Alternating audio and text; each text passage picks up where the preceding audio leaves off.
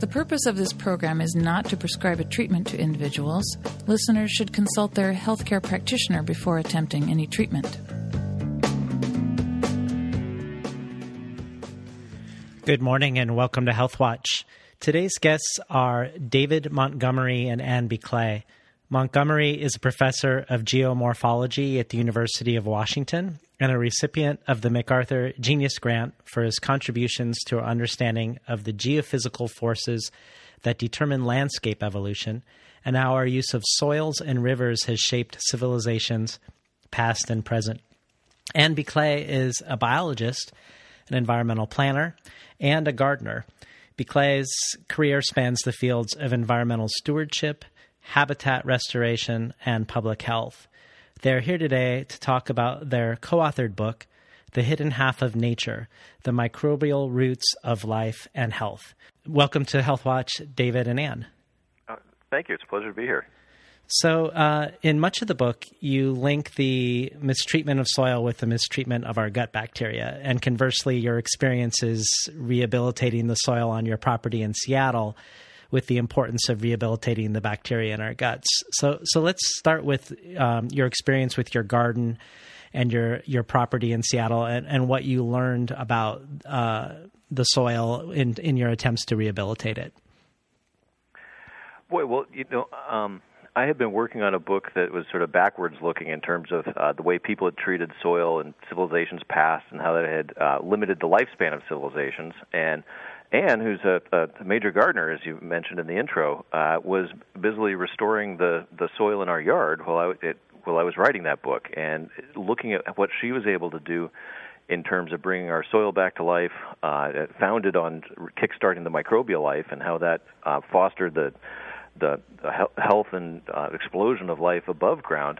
Really opened my eyes to seeing how to solve one of the really big problems we have today of essentially restoring soil at a global level in terms of the importance of the microbial life in it. And that essentially started us down this path that led us into investigating the microbial world and eventually led us all the way back around to the world of the inner soil of the human gut. Well, I believe, David, that you wrote a book called Dirt, correct? This is correct, yes. Yeah, so what is the difference between dirt and soil? Maybe obvious to some of our gardening listeners. Yeah, well, you have to be very careful not to call soil dirt to most soil scientists because soil is really a lot more than dirt. It's the interface between the sort of dead world, sterile world of geology and the living world of biology. And it's, healthy, fertile soil is a mix of mineral matter, the geological part, of course, living organisms, microorganisms and macroorganisms, and also, importantly, organisms that used to be alive, organic matter, dead things, things that microbial life in the soil recycles back into the raw materials that essentially help fuel the growth of new life. And do we have you on the line as well? Yes, hello. Hi, welcome to Health Watch. We're talking a little bit about your attempts to rehabilitate the soil on your property. As the gardener in the family, tell us a little bit about that process for you. Sure. Well, we had decided that we wanted a garden, and we cleared everything off of our lot except for the house. And then we took a look around us, and we're looking at the soil, and we have the plants all set out, and one thing led to another. We dug holes. We were sort of thwarted by what we found, and I would say sort of a moment of panic set in, and I think this soil needs organic matter. Where can we get it? Where can we get it fast? And where can we get it cheap? And I began looking around the neighborhood, made friends with a neighbor who had a bunch of oak trees, collected leaves from him. We've got a couple coffee shops around here, collected coffee grounds. And then, of course, every time an arborist was in the neighborhood, I would beg them for wood chips. And so that was sort of the journey on how we started with getting organic matter back into our soil. And I think the most amazing thing about it was that within a short time, maybe by the next growing season, we began to see just the minutest accumulation of sort of a new layer of topsoil forming. And do you, too, see a parallel between what you mentioned in the book is a remarkably quick regeneration of the soil. When you did some things over several years, it came back relatively quickly. Do you see a parallel in human health? Is it as easy to restore a poor gut bacterial ecology back to a vibrant one? Well, I think there's some good evidence that can happen, and fecal transplants, hit the news several years ago, and it was pretty amazing what kinds of turnarounds people made who had been suffering from pretty horrendous and intractable gut infections for long time periods. And then they get a fecal transplant, and in a matter of hours, if not on the order of several days, they're feeling better. So there's definitely something to that. I think that's going to be something really interesting to continue to follow. Not only fecal transplants, but how we can change the ecosystem in our gut through the foods that we eat too.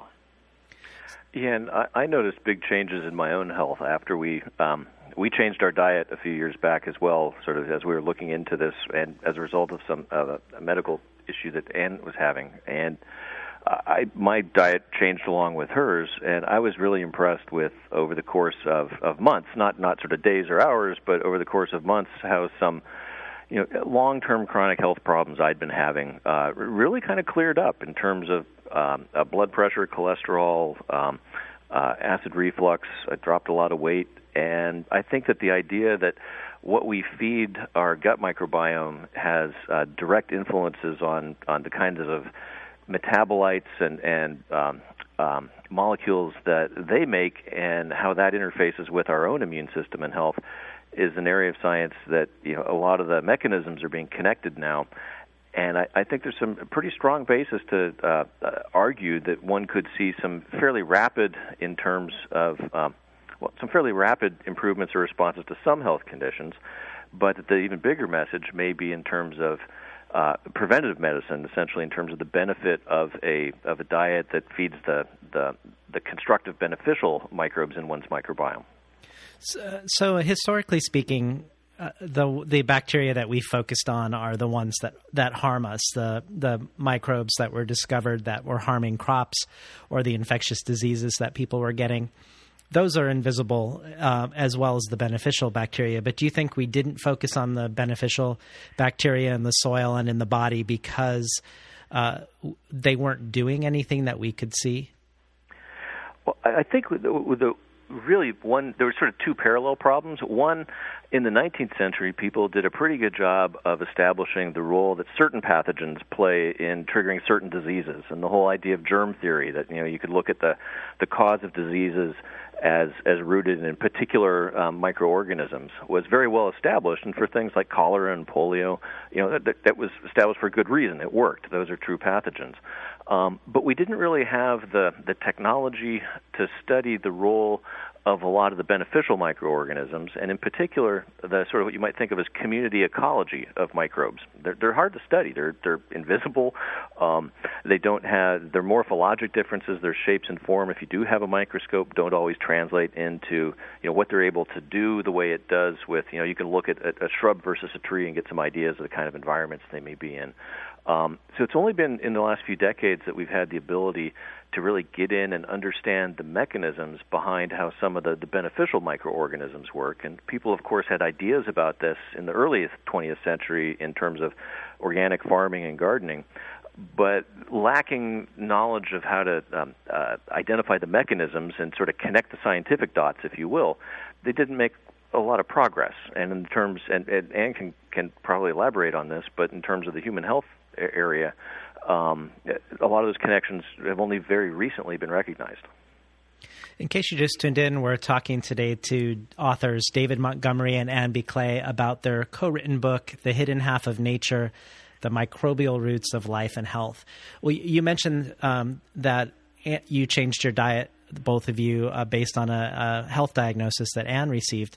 Tell us a little bit about the cancer diagnosis in relationship to this exploration of microbial life, both in in the body and in the garden? Yeah. So we had been going along, restoring our soil, adding organic matter, looking into everything that microorganisms in the soil do and their connections to plant health and plant defense. And so we thought, this is pretty neat, these microorganisms and what they can do.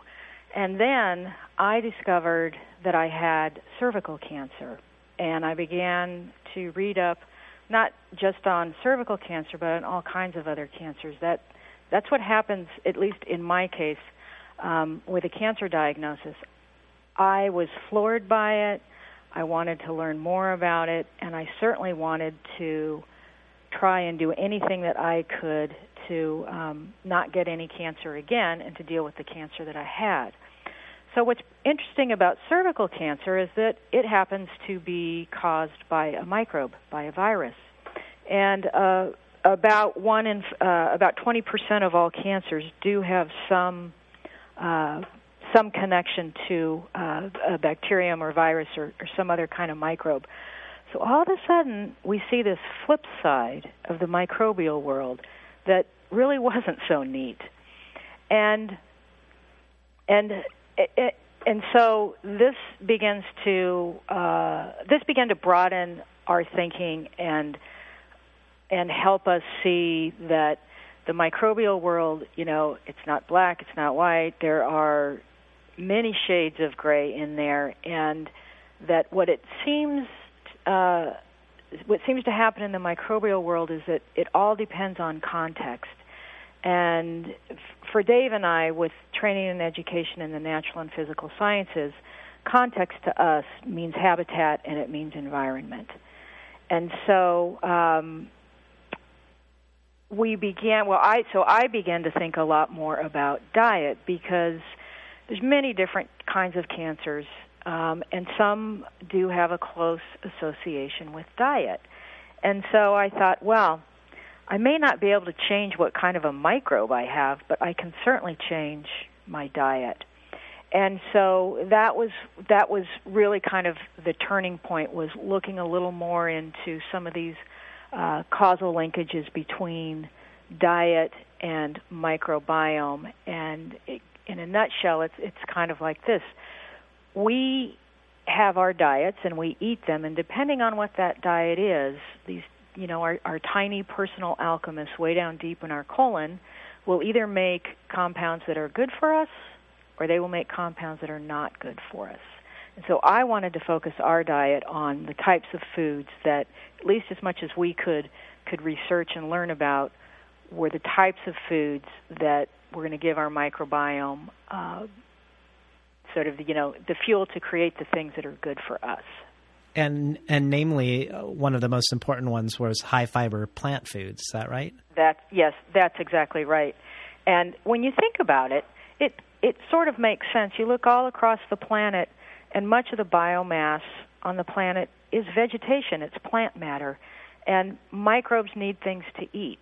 And so wherever they are, be that, in the soil in the ground or the soil of our inner gut, they're eating plant organic matter. There just isn't enough, animal protein around, and there hasn't been, throughout human history in terms of how much we incorporate into our diet anyway. Plants just sit there on the ground. They've always been an easy food source for us to dig up or strip a leaf off something or pluck a fruit off a tree or something like that. And so I think there's been a long association between the microbial world and plant matter, and sort of that parallel universe is also happening inside of our digestive tracts. Well, you mentioned that 20% of cancers have some sort of causative connection to a microbe, but I would imagine that other cancers, prevention of them or susceptibility to them there may be some connection between what bacteria we have and how abundant they are based on their interplay with the immune system. Is that something that you explore in the book as well? Yeah, not specifically in the context of cancer, but there there's a ton of research going on in the microbiome field, and one of the really interesting findings was from a guy down in Caltech who has been looking at this bacterium called Bacteroides fragilis. And this bacterium was sort of odd. It was sort of hunkered down in the mucosal lining of the mice that they were studying. And they're wondering, what is this thing? What is B. fragilis doing down there? And this is where, technology comes in and the mechanisms that Dave talked about. And what it turns out is that Bacteroides fragilis is having this constant chemical conversation with immune cells that are clustered just on the outside of the gut wall.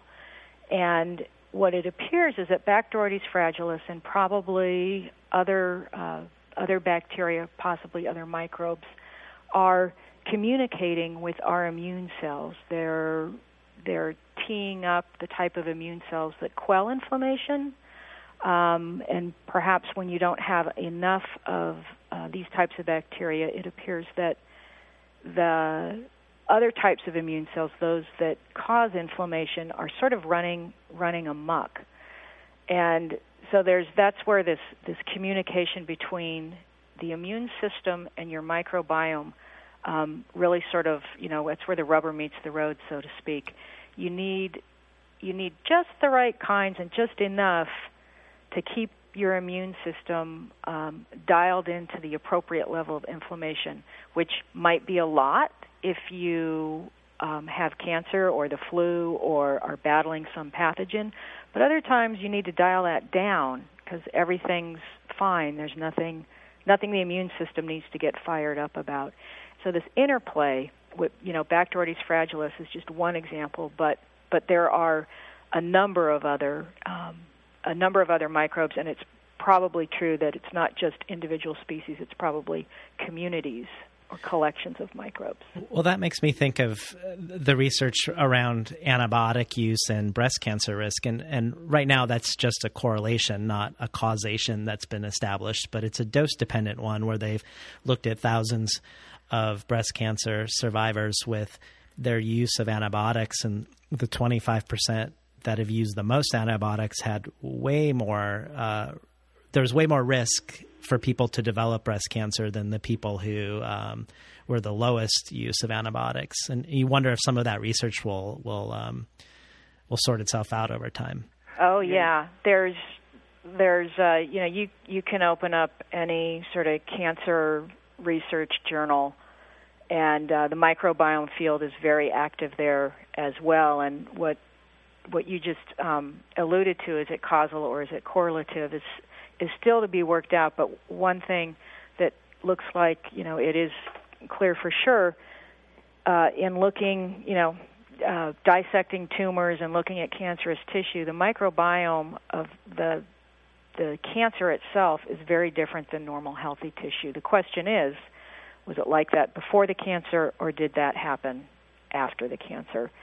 So I think there's a number of problems with antibiotics, but sort of in the big picture is that we disrupt our microbiomes too much, and we simply don't know what's happening.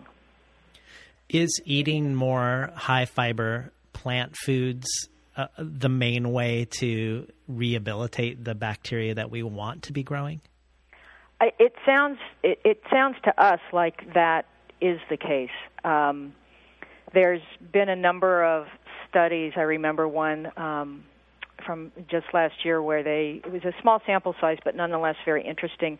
They recruited a group of volunteers, including one lifelong vegetarian, and put them on sort of the typical Western diet and then on a plant-based diet. The vegetarian had to go onto the Western diet. And despite, lifelong vegetarian diet, fecal samples after, I don't recall the precise number of days. It was something like, 1 week, 2 weeks, 3 weeks, and so on. The microbiome shifted in that particular subject, and it shifted in everybody else who either was on the Western diet or on the vegetarian diet. So it seems that It seems that a plant-based diet is, or from that matter, even, if nobody would want to do this, I wouldn't think, but, shifting to a totally meat-based diet, whatever it is you're eating is shifting your microbiome one way or the other, or perhaps, every which way. That appears to be what's happening, yeah. And then obviously trying to avoid antibiotics in our livestock, but what about pesticides in our produce? I know obviously they have directly potential cancer risks, but what about their actual effect on the human bacterial ecology? Go ahead, Dave. Okay.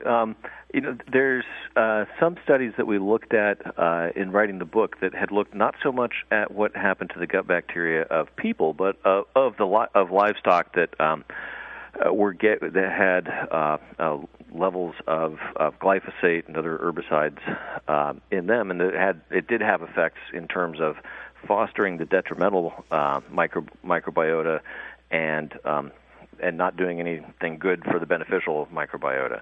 And I think that's sort of the broad take-home message of the whole this whole sort of revolution in seeing that some of the microbes that we've long treated as germs are actually integral parts of our own health and the health of our crops and of getting healthy food from crops to people. That the go-to reliance on broad-spectrum biocides that we've gone to in both agriculture and medicine over the last century really has had the unintended consequence of favoring some of the organisms or compositions of our internal microbiota or the microbiota around the roots of plants in the rhizosphere. That it's been favoring not the species that really want to have there, that we co-evolved with and that benefit us and that benefit plants. And that sort of change in perspective is a whole different way of looking at it. And I think that there's going to be a fair amount of work done to try and tease out the causation versus correlation issue that you guys were talking about over the next decade or two. But if you step back from it and kind of go, well, what's the right strategy for actually cultivating the beneficial microbes? It sort of boils down to what you eat, what you provide your gut microbiota to work with, what the raw materials that they have to work with, because what you eat is what they eat.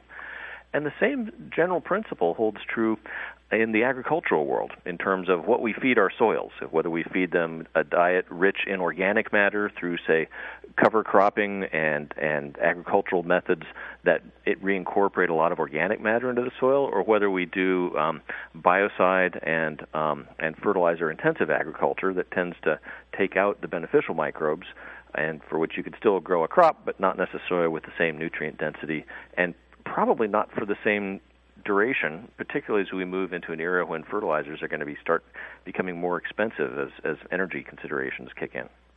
Well, your book, The Hidden Half of Nature, also sort of raises a philosophical question also about the nature of self. Since we have 10 times as many bacterial cells in our bodies than actual human cells, in a weird way, we're more other than self.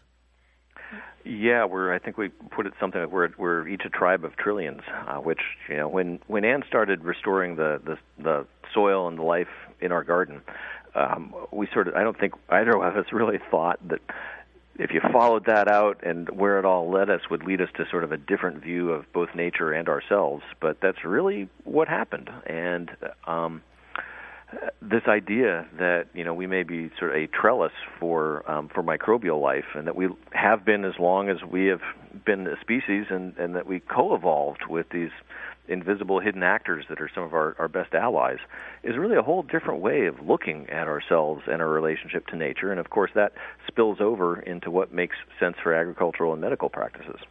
And you're also, when you're rehabilitating the soil and just making the decision to do that, making new community connections with a neighbor for wood chips or a business for coffee grounds, that community building is a sense like a way of reaching out to the other in order to benefit the self. So it's benefiting the community, and at the same time as it's benefiting your own property. Oh, yeah, absolutely. It's interesting. Any research on the horizon that has both of you particularly excited about? Well, one thing I've been doing for the last 6 months is to actually go around to visit farms around the world and look at places where people are putting some of these principles into practice in terms of restoring soil. And I'm in the middle of working on a new book that will explore those themes. But it seems like some very simple ideas around this, the one we put forward in the hidden half of cultivating the beneficial microbes, actually work for restoring soil and enhancing fertility and productivity, from small farms in Ghana to really large operations in the Dakotas in North America.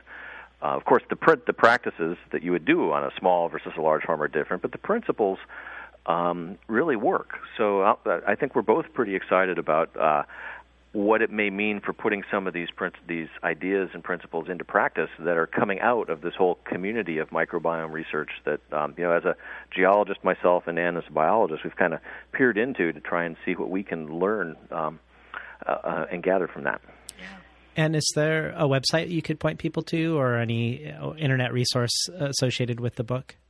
Let's see. We have just put up a website at dig2, and it's the number 2, dig2grow.com.